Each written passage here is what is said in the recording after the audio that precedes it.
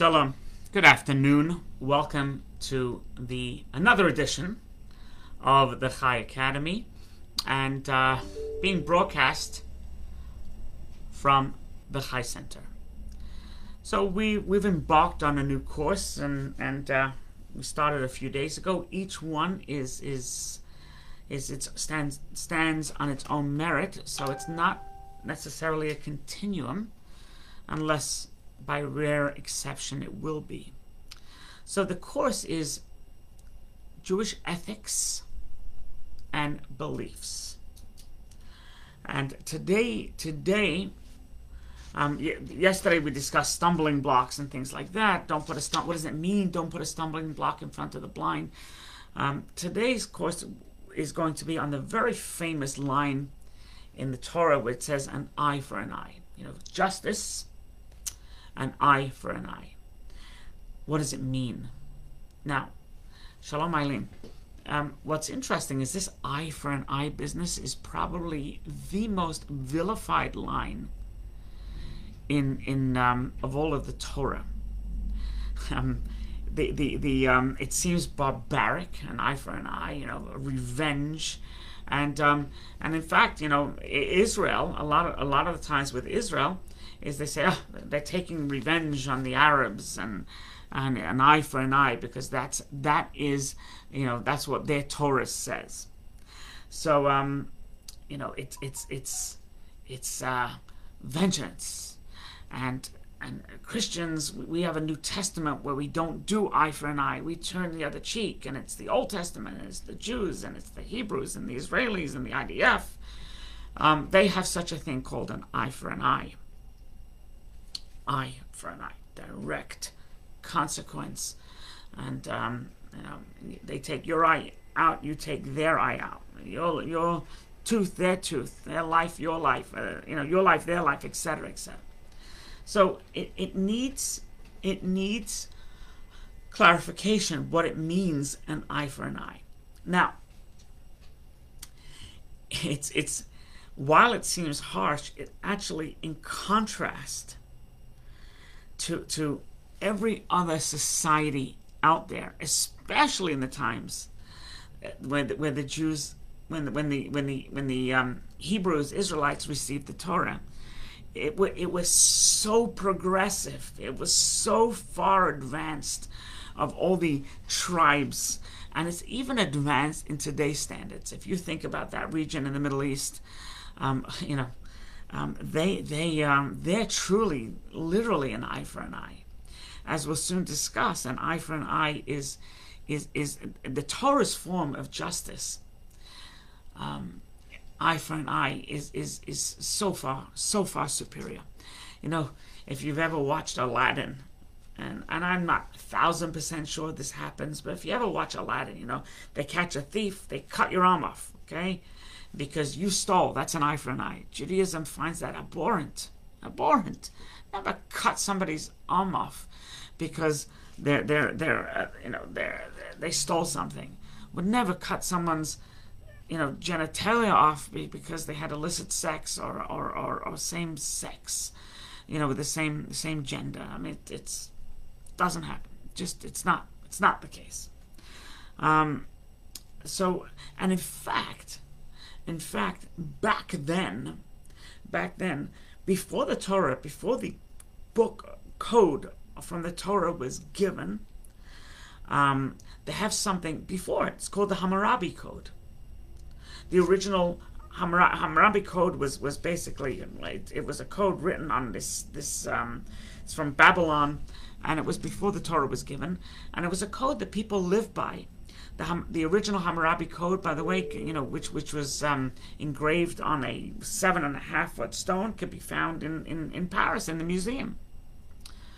But the Hammurabi Code is basically it is bizarre compared to Torah.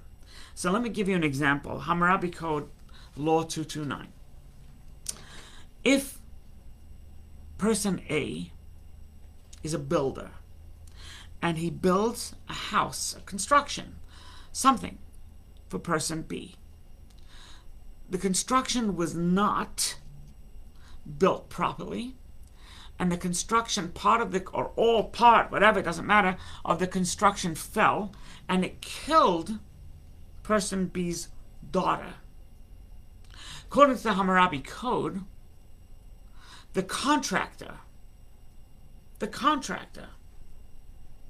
who is person A, because the contractor's building killed person B's daughter, person A's daughter is put to death. That is the Hammurabi Code. Judaism completely rejects this notion. And that's what an eye for an eye means. Right?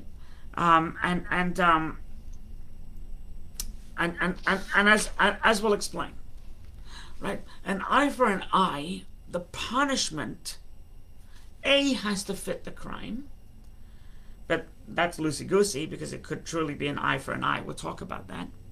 But an eye for an eye is, you don't take the punishment out on the perpetrator's kids. If person A built a building not to standards, right, and was negligent, you deal with person A. You don't deal with person A's daughter. That's obscene. Right? You want to say person A's daughter was also part of the contract, you know, the team that contracted the building. It's one thing. Okay, so you're held liable. You're a perpetrator as well. But eye for an eye, the first thing we have to realize what eye for an eye means is that the person that committed the crime or the negligence has to be dealt with. And you do not bring other family members, you know, broad, you know, net on other family members. That's the first thing. Furthermore, if there's an accident, even negligence, by the way, if there's an accident as opposed to premeditated, if there's an accident, you never kill the perpetrator. You just don't. Premeditated murder, we could talk about, and we will. But if there's an accident happens, you don't kill the perpetrator. You don't. Right? I, not life. Right? Judaism rejects the notion that it has to, you take a life over an accident. Judaism also rejects the notion that Judaism embraces the notion that it has to be, the punishment has to be commensurate with the deed and not exceed. The punishment must never exceed the deed. So to kill person A's daughter because person B's daughter was killed is completely off the mark. Also, as the rabbis in the Talmud, the commentary, Rashi, other places, and it's discussed in the Talmud, when they say eye for an eye, is not literally to be taken literally. You punch somebody and you knocked out their eye, so your eye has to be taken out. We have to take your eye out. First of all, take somebody's eye out, you can kill him. You can literally kill him. So it means that it's a monetary punishment. And the commentaries and the Talmud explain how it's done. What would somebody be worth on the butcher's block, on the slave market, which we don't have it really today, but we do have actuaries. So somebody on an actuarial market, what are they worth with an eye or without an eye? How much is that eye worth? In olden times, it was done on the butcher's block, the slave block. Nowadays, it's done actuarially. So is an eye worth $1,000, $5,000, $50,000? Is an eye worth $100,000? What is an eye worth? We know that that's how it's done in a court of law today, and that's how it was done. That's how the Torah said that what is a slave worth with both eyes or with one eye? Oh, there's a $17,000 difference. So that's what that person has to pay to the person whose eye he punched. That he was culpable for losing that person's eye, for causing that person to lose the eye. So it doesn't mean literally at all. Not at all. The only exception, as we said earlier, the only exception to the above is premeditation. If you it's not an accident, it's not negligence. The Torah tells us you plan a murder, you're going to receive capital punishment. You plan a murder and you executed the murder. Not just a plan, but you planned and executed the murder.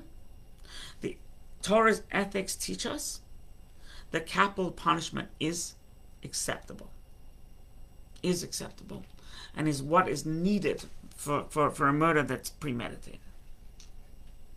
However, if you murdered somebody by torturing them for days on end, you've locked them up in your basement. You're a sadist. You're a masochist. You're a Charles Manson type person, and limb by limb. Who writes these crazy novels? Jeffrey Deaver, I think his name is. Where he writes novels about insane people that Lincoln Rhyme has this right, he has to save, and so the person was tortured, incredibly tortured, raped, then killed. The Torah tells us that the person needs capital punishment, but you don't rape and kill him. The punishment of taking their life is done swiftly. Done swiftly. This is, by the way, one of the ways that we know that Jews did not kill Yashka, Jesus, is because Judaism would never, ever torture somebody by hanging them on a cross until they die by either hypothermia, dehydration, or sunburn. The methods of killing an individual is done swiftly, as swift as we can. It's all over. It's all over. Less than the time it takes to do a mercy killing by lethal injection. Decapitation happens immediately. It's gory, but it happens immediately. And the person doesn't have to get into an electric chair for 6 minutes until they expire. Or lethal injection for who knows how long until the heart stops. It is done swiftly. So capital punishment is in such a small amount of cases. Otherwise, it's eye for an eye, monetary. Never literally an eye for an eye, tooth for tooth, leg for a leg, arm for arm, limb for a limb. It doesn't happen. Just doesn't happen. It's all what is it person worth with one leg, with both legs. Actuarially, right? An eye for an eye teaches us another incredible Jewish ethic. That a person killed somebody premeditatively. I think I said that word wrong. That was kind of a George W. Bush pronunciation. Nuclear. An eye for an eye means that if somebody killed somebody, you can't say, okay, it's punishable by death or $1 million. No, it's punishable by death. You cannot get away by giving money. You can't do that. The Beth Din won't accept it. You can't buy your way out of this, Buster. Right? And now we don't really have Judaism doesn't have the death penalty. We don't have our temple. We don't have our Grand Sanhedrin, the court of law court of law of 71 people. We just don't have it. We don't have it. So now perhaps there's a monetary punishment, there's imprisonment, whatever. But according to the strict letter of the law, you can't buy your way out. You can't. Eye for an eye. Kill somebody, you're going to be killed. That's where it fits. Right? Also, an eye for an eye is, the Torah is teaching us that if you hurt, you maimed or you killed somebody from a lower class than you, like in India has this caste system. Judaism tells us a human being is a human being, eye for an eye. Well, my eye is I'm from nobility. I come from son after son after son after son of the great so-and-so. Judaism says, who cares? Who cares? It's an eye for an eye, buster. So you kill somebody of the lower class, you're not going to get away with just paying money. Right? So we learn that from an eye for an eye. Another thing, and yes, you always need, Eileen brings up a good point. You always need two witnesses. If you don't have two independent witnesses who are not related to the perp, who are not related to each other, the witnesses, not related to the victim, if you have two independent corroborating witnesses, then capital punishment takes place, then corporal punishment takes place. If there are no witnesses, then there's no lashes, there's no death. And these witnesses, once again, can't be related to anybody. And these witnesses can't even be related to each other. And it can't be circumstantial witnesses. Well, we saw him running after him and then with a knife, and then we see him dead. No, you have to see the act.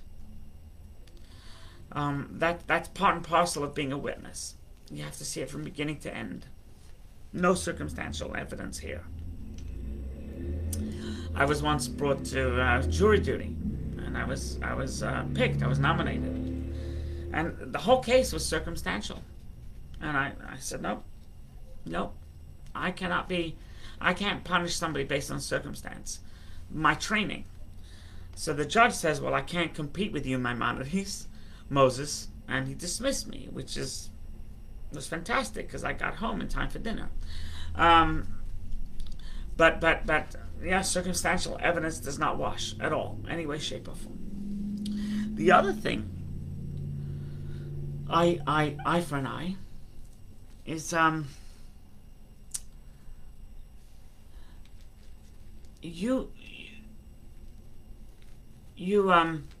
somebody, you're a nobleman, you're very fancy, you're a big macha. On a big macha, right? So you burn their field, you smash up their car, you do something, and you're a regular person, not even low on the caste system, but you're a regular person, but you hit a nobleman's car. You burnt a nobleman's field, or you ruined his house. You placed a bomb in his house when nobody was home. You can't say, because it was a nobleman, we're gonna deal with you extra harshly. Because you did X and Y and Z with a person's car and house. It doesn't wash. Eye for an eye. So Judaism just looks at the person, eye for an eye. There's not this fancy eye, this manicured eye versus this unmanicured, unwashed eye. Likewise, teeth. Somebody has rotten teeth because they're in a caste system, because it has nothing to do. There's no difference, there's no change. Right? We deal with everybody equally, and that's what it means, eye for an eye. Feel free, please, to share this short clip. Share it on your Facebook, share it other places. If you have any questions, you can feel free to ask here, or you can email me, rabbi@thechaicenter.com. Tomorrow, November the 10th, there will be no classes. I have a funeral. See you November 11th. God bless.